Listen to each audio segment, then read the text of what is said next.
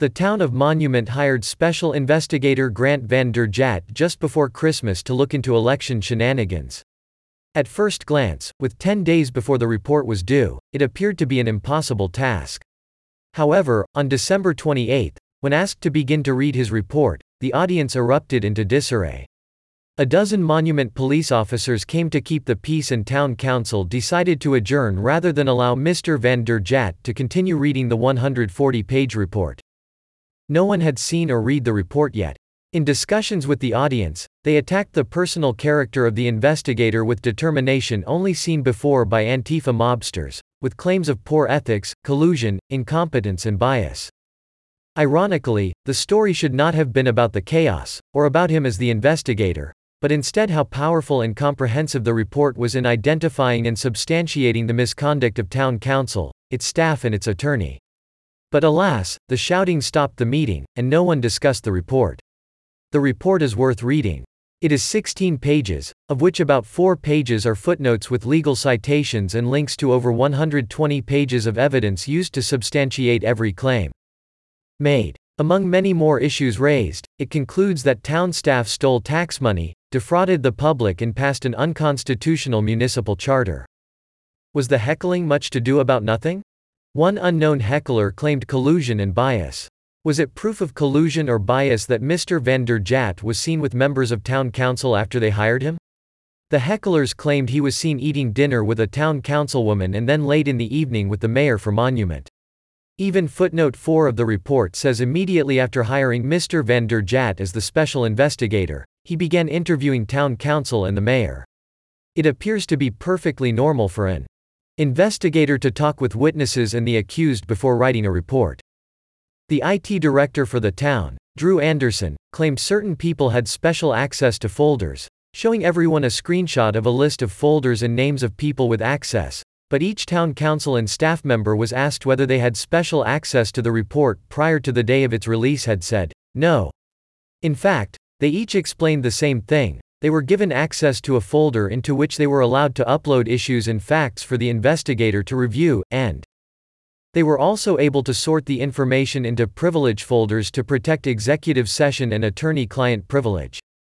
They emphasized that no one had access to anyone else's information and showed an email from the investigator to select staff including IT Director Drew Anderson explaining the same.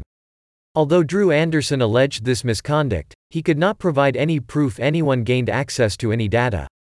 Therefore, the claim was false. Why would the IT director lie? The report exposed Drew Anderson as a participant in the staff's misconduct. Steve King, a future town councilman who is said to gain from the election being investigated, said he was never asked anything by the investigator. However, on December 19, 2022 at 3:36 p.m. the investigator emailed Mr. King a request for information. Steve King's wife was noted as being the most obnoxious heckler in the audience, yelling at the town mayor who tried to regain control of the room with her gavel, "Free speech," as if to say, she wanted to be arrested for disturbing the peace. But instead, the town council decided to adjourn and let the report speak for itself. One heckler, Ann Howe, was yelling several attacks on the investigator's credibility. She said he was not qualified because he knows nothing about campaign finance law. But a simple Google search for Grant van der Jat turned up that he is an attorney and has been the registered filing agent for a political campaign.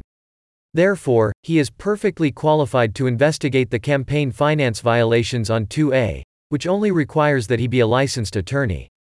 Ann Howe also claimed that Mr. van der Jat was avoiding service in a lawsuit against him with Allied. However, the case notes the court found Allied had not attempted service on Grant van der Jat and the case was dismissed, noting the prosecution was deficient and warning the prosecuting attorney, who submitted multiple false statements to the court, that fraud on and incompetence before the court will not be tolerated.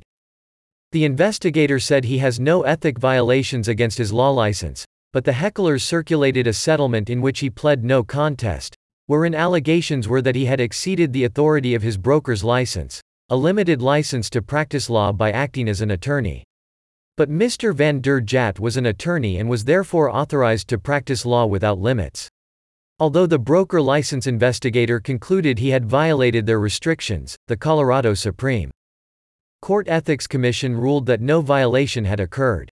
When asked about the issue, Grant van der Jagt said, "If someone tells you, you can't, they're showing you their limits. Not yours." It is ironic that one heckler claimed the investigator was shady because the law firm of Starinsky van der Jagt PC's motto is, "Just because you did it, doesn't mean you are guilty. Because you have rights and are entitled to a full explanation." The hecklers are a new radicalized group determined to take over the town of Monument, and they have no respect for truth or process. Grant van der Jagt's motto is, "To live like a forefather because you are God over nation, liberty over security. Principles higher than party and truth above character." During his interview, he stated, his allegiance is to truth. He deserves our gratitude. At the January 3, 2022 Town Council meeting, Mitch LeKind, who was also implicated, fired Mr. van der Jagt.